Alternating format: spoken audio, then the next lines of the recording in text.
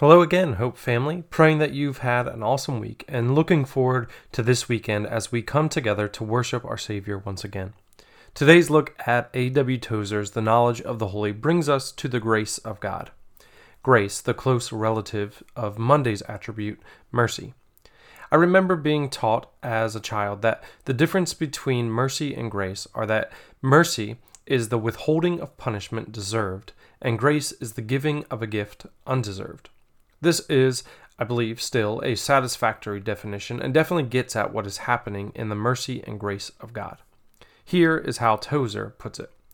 In God, mercy and grace are one, but as they reach us, they are seen as two, related, but not identical.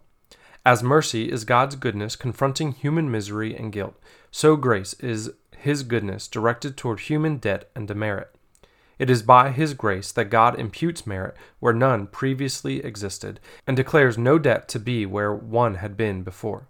Tozer continues a bit later, and says that grace's use to us sinful men is to save us and make us sit together in heavenly places, to demonstrate to the ages the exceeding riches of God's kindness to us in Christ Jesus. Our guilt is met with mercy. Our debt is turned to merit through grace. And this grace serves the purpose of being our salvation and highlighting the goodness of God in Christ Jesus. The grace of God, like all attributes we have and will discuss, has eternally been at the core of who God is. But it is extended to mankind through Jesus Christ, crucified and risen. Tozer points out that whenever Paul talks about the grace of God, he connects it to God's crucified Son. Here's Paul writing to the Ephesians. In love, God predestined us for adoption to Himself as sons and daughters through Jesus Christ, according to the purpose of His will, to the praise of His glorious grace, with which He has blessed us in the Beloved. In Him we have redemption through His blood, the forgiveness of our trespasses, according to the riches of His grace. Paul connects our redemption, the grace that we've been shown, to Jesus Christ. John also connects grace to Jesus when he says, "For the law was given by Moses, but grace and truth came by Jesus Christ." Now this brings us back to a misunderstanding we discussed on Monday. The Old Testament is all law, no grace, and the New Testament is all grace, no law. This, of course, is not true. We saw on Monday that the Old Testament speaks of the mercy of God 4 times more than the New Testament. It doesn't take more than a cursory look at the New Testament to see that there is still a moral law that Christ's followers are to abide by. Christ Himself tells His disciples to go and make more disciples by teaching them to obey all that I have commanded. The deliverer of grace has a law for us to follow as well. But Jesus didn't just add grace to the law. Grace has been there all along. Here's Tozer again. Grace indeed came by Jesus Christ, but it did not wait for His birth in the manger or His death on the cross before it became operative. Christ is the Lamb slain before the foundation of the world. End quote. God has always been a God of mercy and a God of grace, and Jesus has always been God. We needn't leave the pages of Genesis 1-4 to see the grace and mercy of God on display. Adam and Eve are told that if they eat of the tree of the knowledge of good and evil, on that day they will surely die. They eat, but do they die on that day? They do not.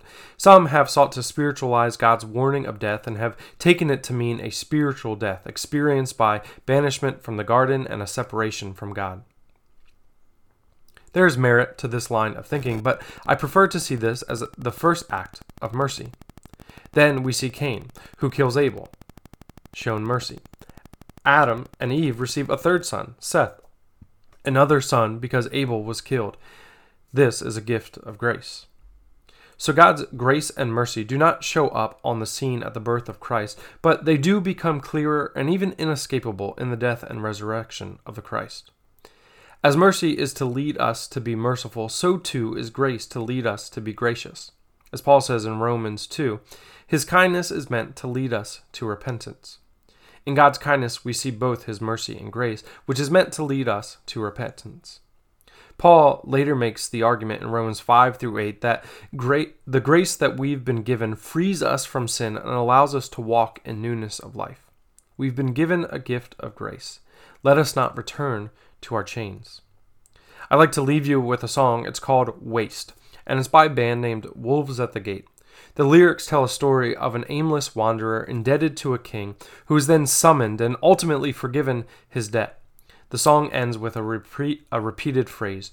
You call it a waste, you call it a waste, you call it a waste, I call it grace. And I think of the words of the psalmist. What is man that you are mindful of him? Who am I that I would be given such a gift? And yet to God it is not a waste. It's grace. It's who he is.